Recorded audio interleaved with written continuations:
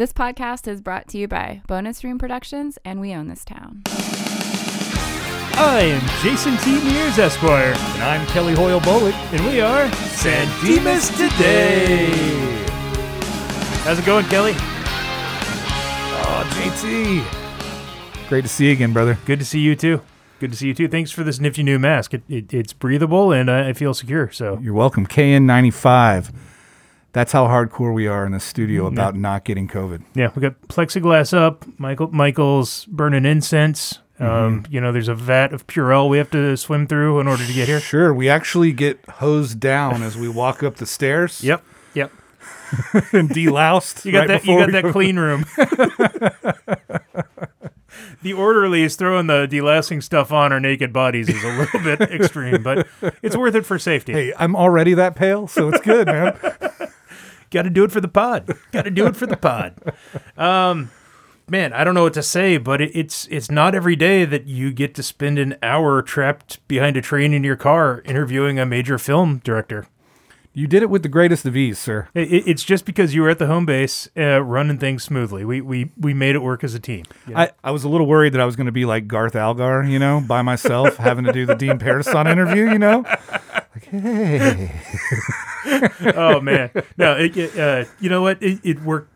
We were really in danger of geeking out there because, I mean, that guy's done so much. He's worked on so many cool things. Sure. I mean, just if he had done no other movies other than Galaxy Quest and Bill and Ted Face the Music, I mean, we would still be geeking out. Yeah. Okay, so everyone, here's our interview with Dean Parisot. Excellent!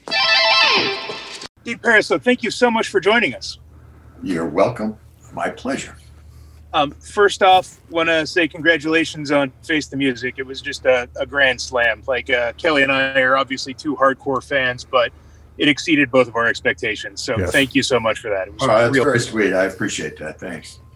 We were looking over your IMDb page and getting an idea of kind of some of your earlier projects, and like Reading Rainbow. That's just an awesome place to kind of like jump out of. I mean, that's one of the most universally beloved projects of all time. I've never heard anybody say, I hate Reading Rainbow.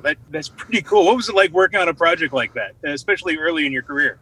Well, I was sort of fresh out of NYU Film School, and back then in New York, we took everything. I mean, we did industrials for Ginzu knives, but Reading Rainbow was.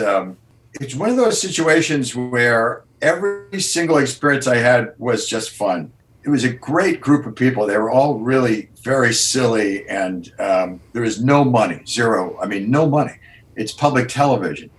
But what happened was, because we were making a show that everybody loved for their kids, wherever you went, it's like, would you mind if we shoot in your living room? Oh, no, we'll repaint it and knock this wall down. It's like everybody would give you anything you wanted. It was phenomenal. So we had great adventures. It was quite a lot of fun. Oh, that's great. Then I also saw early on you did a Stephen Wright special. Is that correct?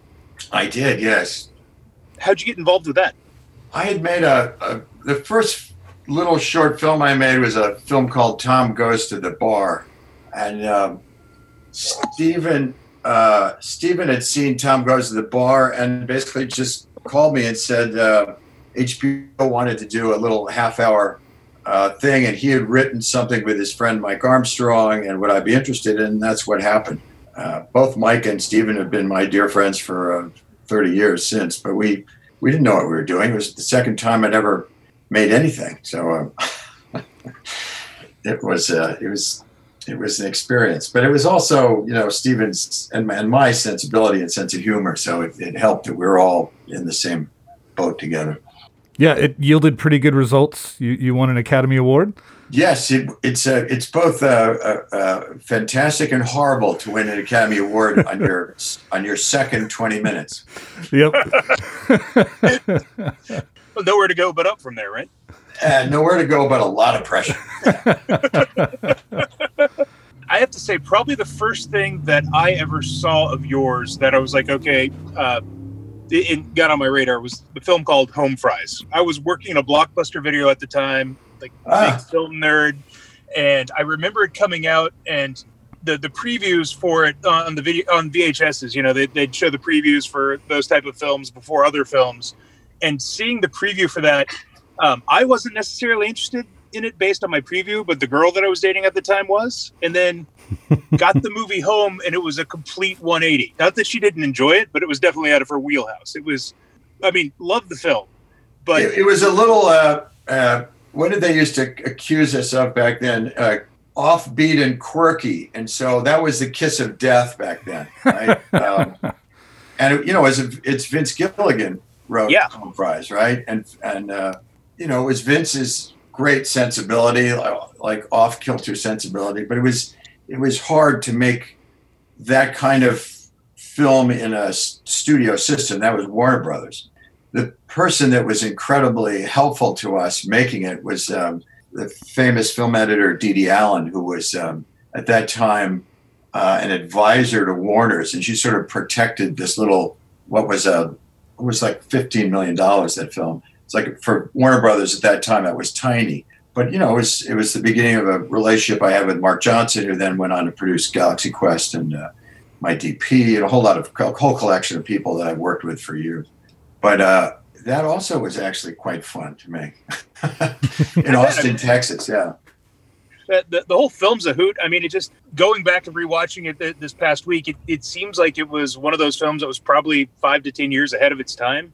If it would have been released a little bit later, I think the sensibilities would have been more embraced by the studio system. Maybe it just seems like it's kind of you to say. I seem to have been in that. It's not good to make movies that are not of your time. It's happened to me a lot, but that sort of absurdist sense of humor was harder in mainstream at that time.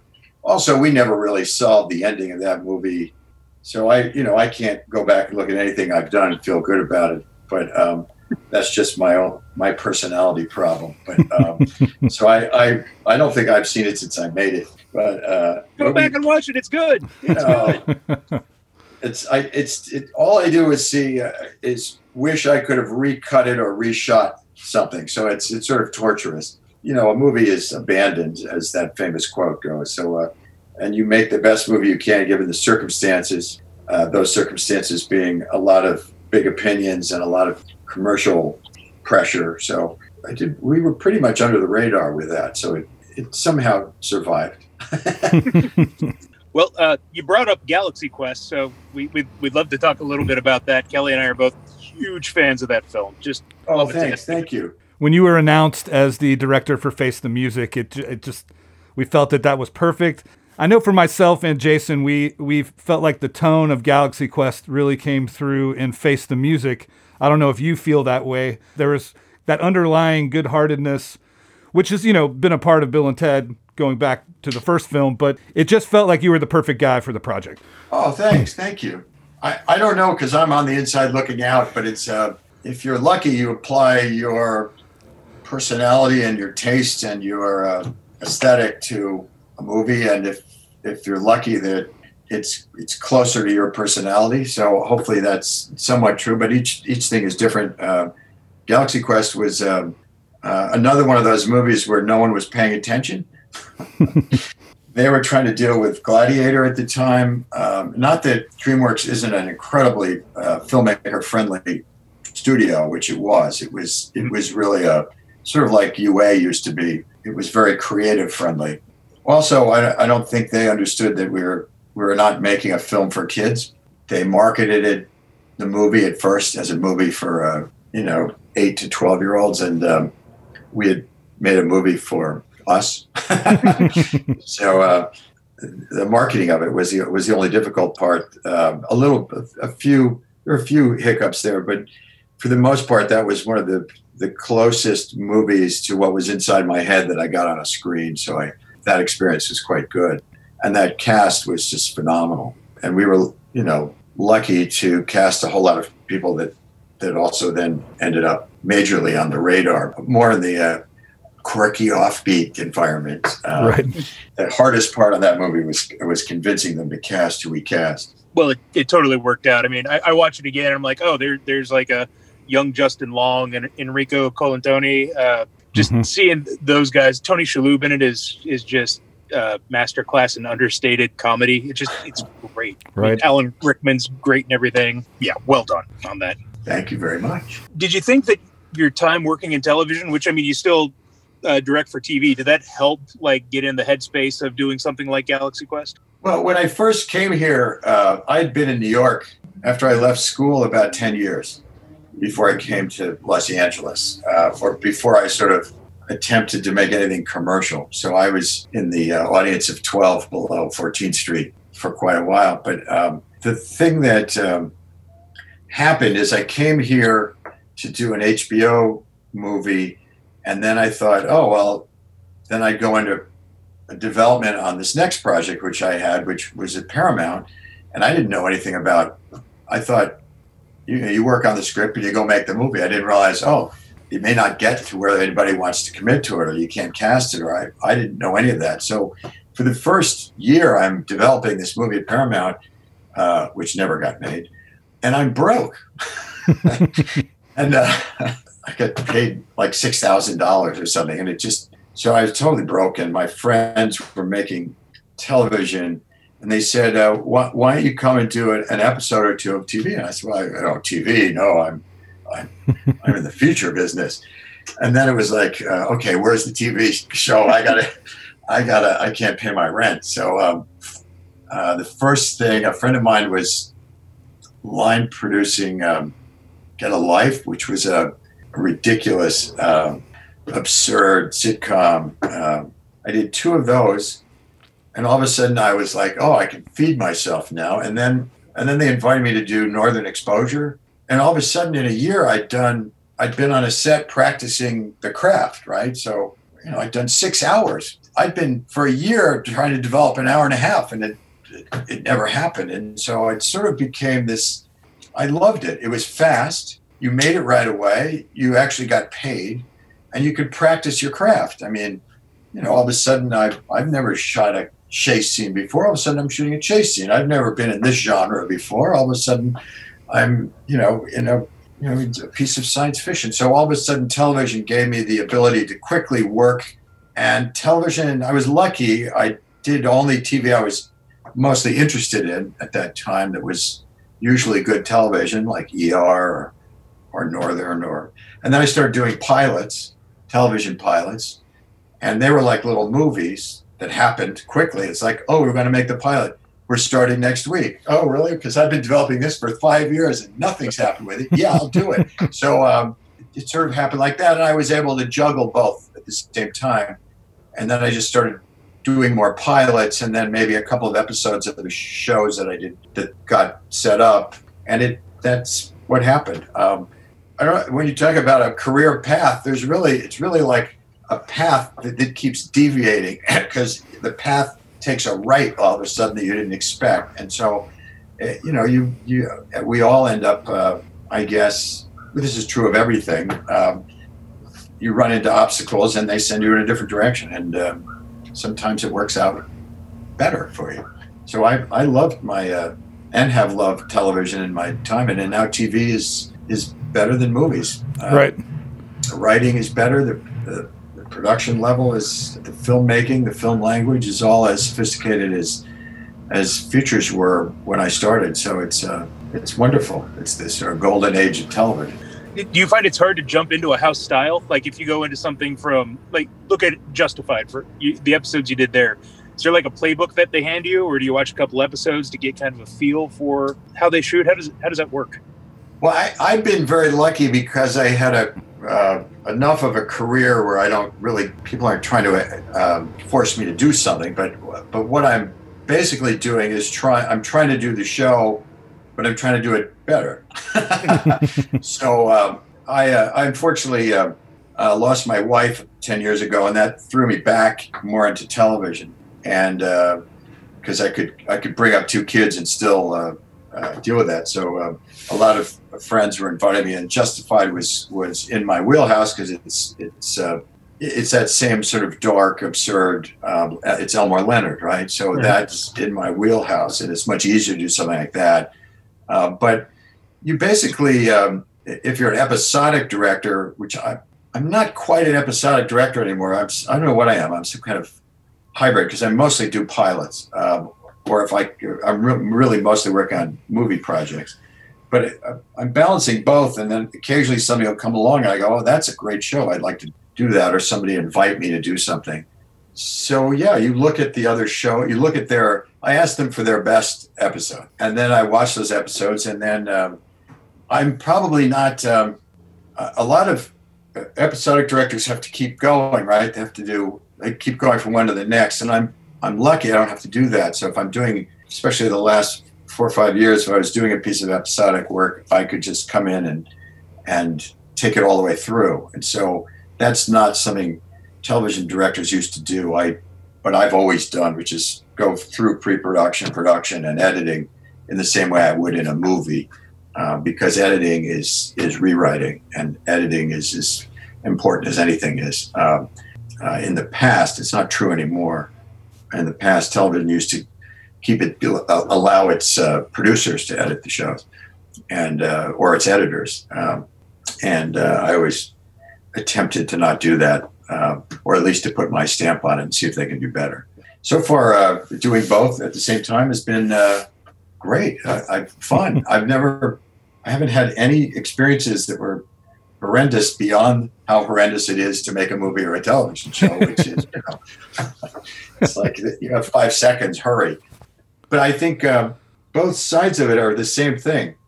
They're storytelling, they're filmmaking, it's film language. You're doing the best you can to meet always less money than you expected and less time than you expected, and a series of crises that you didn't expect. So that is, the more I did it, the more sort of invigorating that is. I kind of, Bill and Ted, we shot during a hurricane, a tornado. Our second AD was, they attempted to rob him and shot him in the arm. Oh, wow. We had all kinds of things go wrong, flooding and craziness, but it was 100 degrees. And those poor guys were like in prosthetics. And we only had 37 days to shoot it. And it's in the middle of the summer in New Orleans. And it was, but all of that is kind of what, it's maybe I'm perverse, but I find that what's fun and invigorating about it. It's like, oh, the set's on fire. I guess we can't shoot there. Let's see if we can rewrite it and shoot it over there in that guy's yard. It's like trying to solve problems and tell a story is fun for me anyway. But something's wrong with me. Well, it's funny. We've talked to a number of folks who are involved in the film, and it feels like we're talking to like a tribe. It's like you guys all got through 37 days in New Orleans together and went through practically everything that could happen down there.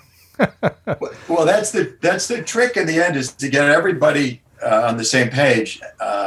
And this is they're just a wonderful group of people. I mean, we were on it for a long time before that. Actually, over there in my dining room, in pre-production, constantly trying to get the thing up and going I think they were on it. Ed was on it for 11 years, and I was on it for 6 or 7, which Keanu reminded me of when I was like, I know you guys have been on this a long time. He goes, dude, you've been on it for 7 years. It didn't occur to us that we had been trying to obviously you're doing other projects in the meantime, but that we had been on it that long. But yeah, we called ourselves the Posse. We all, when you're all working together, it's quite fun. Because you're all trying to solve stuff, I'm still directing and they're still acting, but they're all talented filmmakers in their own right. And the only dilemma was no money and no time. Besides that, it was fine. You'd been involved with it for that long. Were there like big swings or changes over the arc of the story over that time, or was it all mostly keyed in? The central idea was always keyed in. It was always sort of a little bit of Dickens, a little bit of old Bill and Ted. And the thing that kept changing were just the details of things. We can't get Eddie Van Halen, so we have to try to figure out something. We have to rewrite this, or we can't do this, or we can't do that. So that's the writing that goes through pre-production and production, right? Where you're trying to adapt to things. Before that, yeah, we kept changing it and trying to, as usual, you're messing with the beginning and the end, which is always a problem on any movie. And also that area around page 60 where you start running out of things to do. So we worked it, or, you know, Ed and Chris worked it. I've known Ed for a lot, since 92. So I've known Ed a really long time. And Chris peripherally, but not really. But then we all became very close during this. And Alex, I knew just a little bit before we started. Keanu, I had met once, but we all started, and Scott Krupp, we all sort of became this group of people trying to make a movie, and, you know, going to places with our hands out, please, could we have some money? And think we had some, and then they go, oh, sorry, we decided not to. It's very, very hard to make a domestic comedy, which is what that's considered. That's theatrical at this moment in history. Mm-hmm. COVID made it even more ridiculous because we had to finish this in COVID. It's difficult. It's not. They assume that the sense of humor is very specific to the United States and not to a global audience, and so theatrical now has to have a global audience to sustain itself. I don't know actually what's going to happen to it now during this pandemic. In post-production, when we realized what was happening, my friend sent me an email that said, really, you guys are going to let us die laughing? You're going to put it into theaters? So we all, we realized that it was not going to end, and we pushed hard for it to be a video on demand, which I think was the right. We gave 800 theaters to drive-ins, but it gave people a choice, and which I think was the most responsible thing to do. And then it turned out to be strangely, commercially, a great thing to do. Who would have? Yeah, I think that, you know, the hopefulness in that movie and being able to stream it at home is like, it was like the perfect dose of what everyone needed during this time. Yeah, I mean, obviously we didn't plan it that way. Yeah, right. Yeah, it was surprising. I mean, what I love is that because we couldn't ever come up with a song that would save the world. That would mean we'd have to come up with the best song ever invented throughout all time, which is was even hard for the Beatles, I think. But the idea that everybody has to play it together was thematically what that movie's about. It's about, and it's strange that we also were like that in making it. We all made it together, and that's how things are accomplished or have been through the centuries. It's just hard for us to compromise or collaborate at this moment. That theme was what motivated us. As a director, and you're doing the third movie of what's now a trilogy, how much are you thinking about, you know, Excellent Adventure and what Steve Herrick did and what Pete brought to Bogus Journey? Is that something you're thinking about a lot when you're deciding the decisions that you make? Not exactly. Those two guys have different sensibilities than I do. Also, those movies were made at a different moment in history, so they have a less grounded, broader sensibility that's particular to that time. So you do owe I think you're making a movie that has a fan base, and you are making a movie for that fan base. So you can't leave those characters behind. Those characters have to be the same. But we needed to, or I felt we needed, we all did, to contemporize it, and that meant making it a little more grounded in a cinematic reality of this moment, right? Which is less obvious, less broad. It's thrown away more. You're also this is also different in that you're trying to find an emotional core to it, which is has aspects of drama to it. It's also absurd, and for me, if you're pointing absurdity out to the audience, then you're being obvious, and it's no longer absurd. You have to sort of treat it as a matter-of-fact way, like this is normal, and plow through it like no, it's perfectly sane that two people decide to go steal from themselves in the future. So I tended to treat it more like that, which is I think, somewhat different than the original, but you still are holding on to the essence of what the original is about, which is about these delusionally optimistic best friends, right? And so you're meeting them 30 years later. A lot has still happened, but that's the core of that of that franchise, and that's what's so great. They're such lovable characters, and that I think the original movies did something I enjoy, which is it sort of looked at everybody and understood all of its characters and sort of enjoyed even the horror of them, you know. So I think it loved its characters, and I think that's another aspect of it that, you know, was brought forward. And it's about music. You know, they started in a heavy metal, hard rock and roll environment. That's also gone through a whole change. A whole lot of other stuff has happened. So how do you bring that also into the mix? It's different. It's odd to take a franchise that they made two of 30 years ago and then do it again. There's a giant chunk of things that happened in between, and they're old.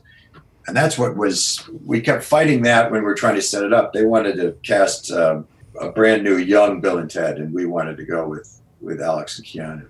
Which, right call, 100%. And, you know, the danger was always, and obviously it wasn't a real danger, but there's speculation out there is like, oh God, are they going to try and do like the Brady Bunch movie with Bill and Ted, where Bill and Ted are still only into heavy metal and they are the exact same characters that they were in the late 80s, early 90s, but now they're in 2020. And, you know, that would have obviously been a wrong call. And you guys knew that, and you avoided it. And it was spectacular how you stuck the landing there. Well, we tried. We hope we succeeded. That's up to everybody else to determine. But that was our mantra, right? Was to do that, and we did the best we could given the circumstance. One thing, also, I mean, Kelly and I have talked to a lot of folks involved with all these films. One thing that we both really appreciated, if you look at little touches in the films, like the costuming for the future and the set design for the future, it actually did a great job of marrying the two different styles of the first and second film and then making them more contemporary. And I think from our perspective, that's just a sign of every single person involved in this production was all in on Bill and Ted. It just knew exactly what they were doing, and it was a labor of love, and that shows through. Oh, thank you. That's very kind. Yeah, we did our best. I have to admit, part of that is just having no money. The future, there's a wonderful architect named Calatrava who designed this art center in Spain. There's also a building of his where the World Trade Center used to be, with this roof that looks like that. Yeah. There's no future in New Orleans. It's the past. There are no modern buildings. So that was a way we basically, I mean, we didn't steal it. We got the rights to use Calatrava's buildings, and then we modified them. And that was our starting point, which turned out to be similar in the sort of big white open space environment that the second Bill and Ted movie had. So we're trying to keep aspects of it, but also make it a semi-believable movie world at this moment in time, where you have Guardians of the Galaxy and all these very expensive special effects. And we had $5, and that's what we could do. Yeah, the Bogus Journey future was very much a 1990 future. Yeah, do that. It was right there with Back to the Future 2. That's right. Yeah, it was giant shoulders and very exaggerated. You couldn't go. I think we're trying to stay away from making it kitschy. Well, and there were nice little touches of nostalgia that weren't kitschy, like using the original Orion logo at the beginning of the film. Yeah. Guess what? That's all they've got. They haven't really been in business for years. That's the original film. We wanted the original film logo. That's the original film logo from the early 80s, I think, or 70s. That's awesome. I thought a great touch when they are in the future and they're presented with all their guitars. I kept thinking, I'm like, are they gonna have those Steinbergers again? Because that's a guitar by design that is not really held up. They have no headstock, but I was glad to see them like kind of in the corner for a split second. You can spot them, and that was a nice throwback.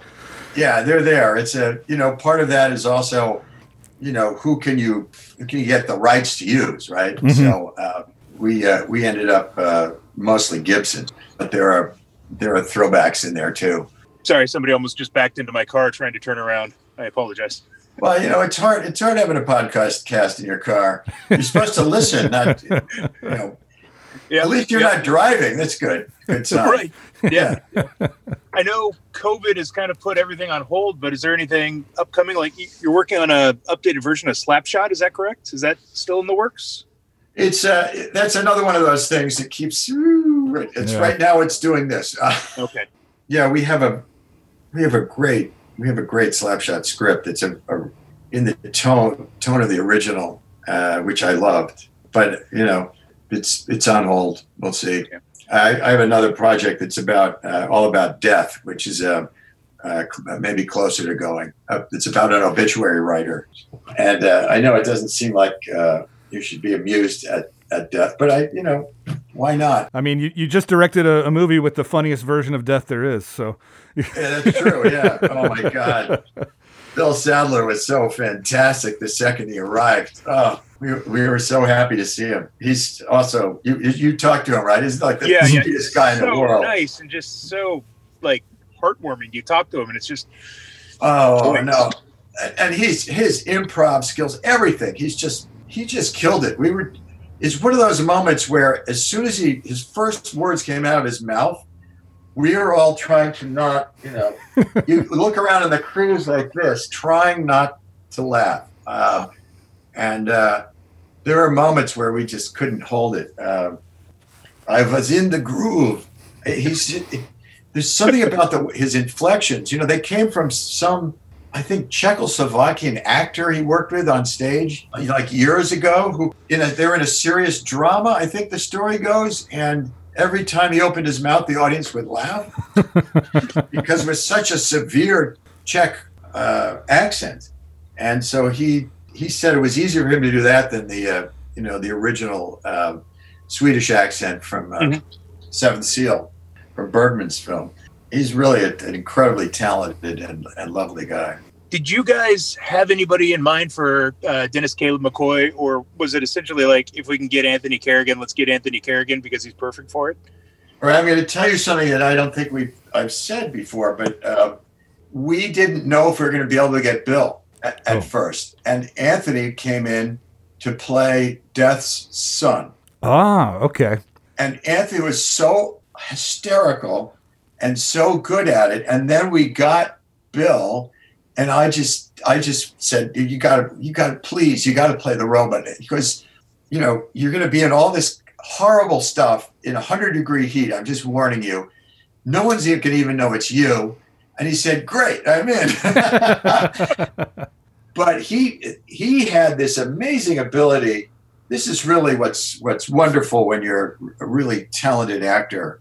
He could externalize physically everything through that costume, because we were terrified that would you wouldn't be able to see anything emotional coming out of that robot because of the costume, because it's all plastic all over him. But he found ways to be so emotionally connected through all of that crap. It's an amazing feat. It's much harder than you think it is. Yeah, that was some like Lecoq level mask work there. Like there's this classical French clown. And I mean that in the best way possible. He is phenomenal. And there's stuff you're not seeing in the movie that he improv. Also, there's a lot of stuff. I mean, it's just unbelievable. He's truly talented. But the whole cast was fantastic. It's like everybody in it. We just lucked out. Again, it shows through.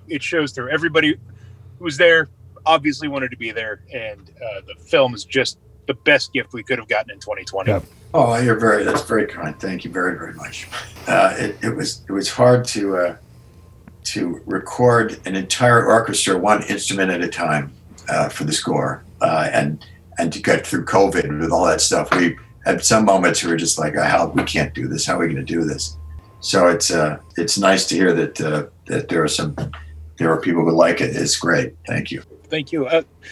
Kelly, do you have anything else? One thing, if you don't mind me going back to Galaxy Quest, I wanted to ask you about was the much talked about series that had been in development that I assume did not go through after the untimely passing of Alan Rickman. Yeah, Bob Gordon we wrote a pilot, and we had started to set it up at Amazon, and we'd gotten everybody on board, and then Alan died, and then it just was like sent us off.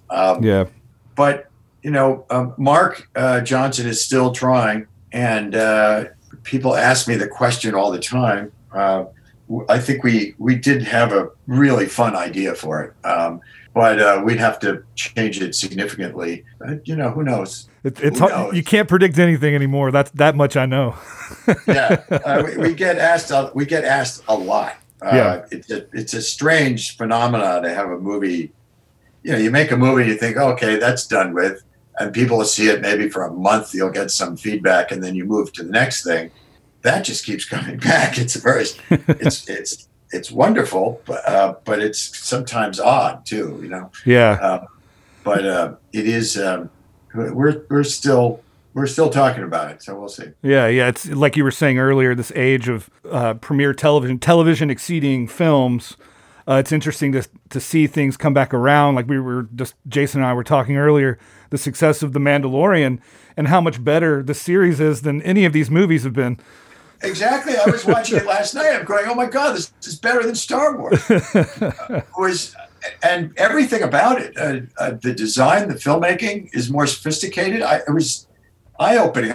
I couldn't stop. I went 5 or 6 in. Yeah, phenomenal.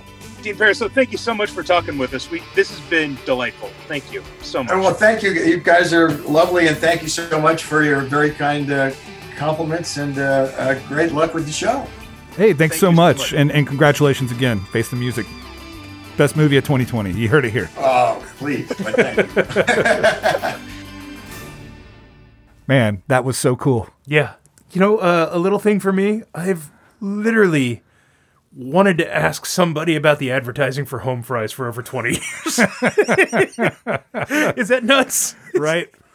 Gosh, I remember that because I don't know if we were living together at that point in Bowling Green yet, but it was that period of time right after high school for us. Yeah. And that trailer, I mean, you thought it was going to be a rom-com? Yeah. No, it literally calls it a rom-com in the thing. You have no idea about the whole murder subplot or how they're trying to, kill the people in the burger restaurant. Yeah. Nothing. It's just like, oh, look, Drew Barrymore's a pregnant fast food worker, and isn't she cute? Luke Wilson really likes her, and he gives her a toy helicopter. And, so bizarre. I mean, that movie's a lot of fun. It sure doesn't have a lot of great reviews, but I love it. Oh, Jake Busey? Yeah. Love that guy. Yeah, I mean, like, between that, did that come out before or after Starship Troopers? I think it was after. Yeah. I mean, like... Yeah, those teeth. Yeah. So shiny. Yeah, I mean, just, he's got a Busey's face. Yeah, I know. Yeah. Going back and looking at that myself this week, I had no idea that Vince Gilligan wrote it. Yeah. That's pretty neat. Right. I think you went from, like, Salute Your Shorts on Nickelodeon and then started writing features, and, like, that was one of his first scripts. Incredible. Yeah, right. But it makes sense. I mean, it's totally in his wheelhouse. Mm-hmm.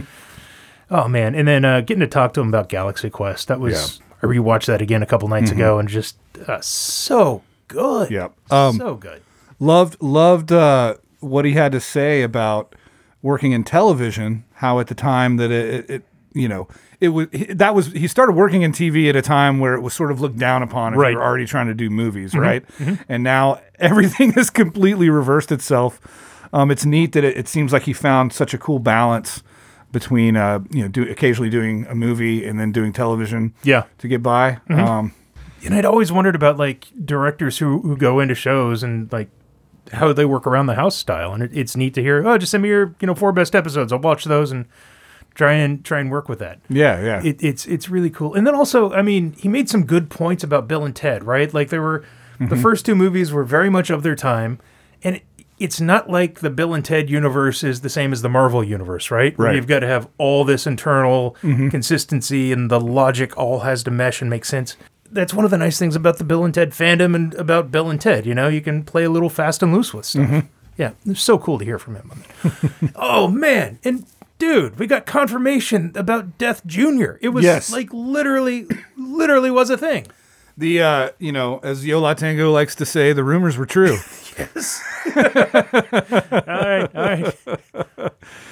But yeah, you know, it was great. We've been speculating for so long before we knew anything about the movie other than Kerrigan's casting. And it's like, looks like he could be a good call for Death Jr. Yeah, so. and it makes sense, too, like why they were so mum about who he was actually playing for so long. And then it just, oh, man, just really, really cool. Really cool. And, oh, man, so generous with his time, as always. I mean, like, it's a universal rule that if you were involved with Bill and Ted, you're just a decent human being. Yeah.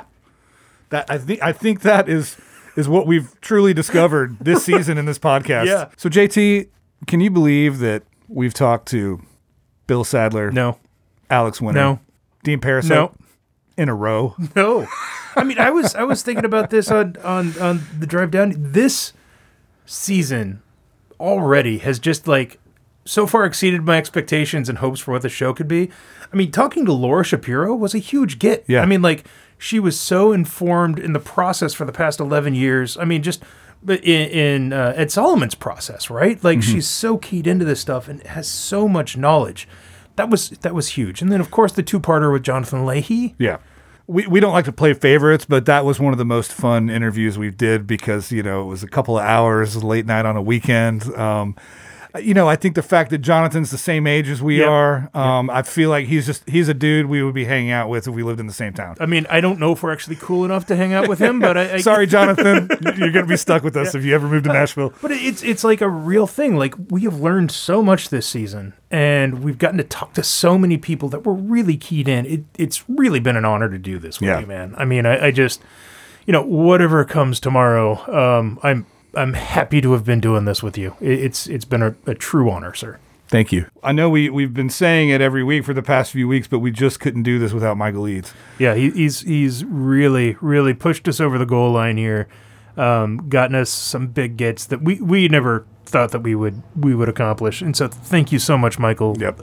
We probably don't tell our listeners enough, but weonthistown.net, go to the website. There's so many great podcasts. They're our podcast family, you know? Yeah. So we urge you to go there, listen to as much as you can. So much good content. So good. So good.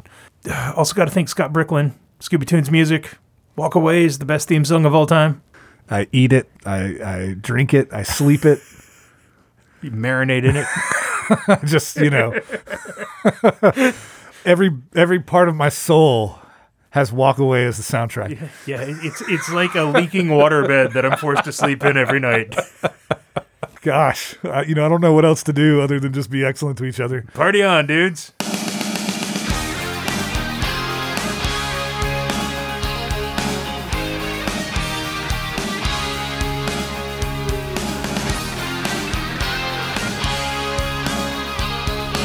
What do you think? That's good. We didn't sound too drunk. I mean, we sounded a little drunk, but I only had half this beer. nice. Very nice. I guess we're done. Got it? We got it. Until next time when Kelly asked for us to redo it again. It's not good enough. Again! Again! There's your tag.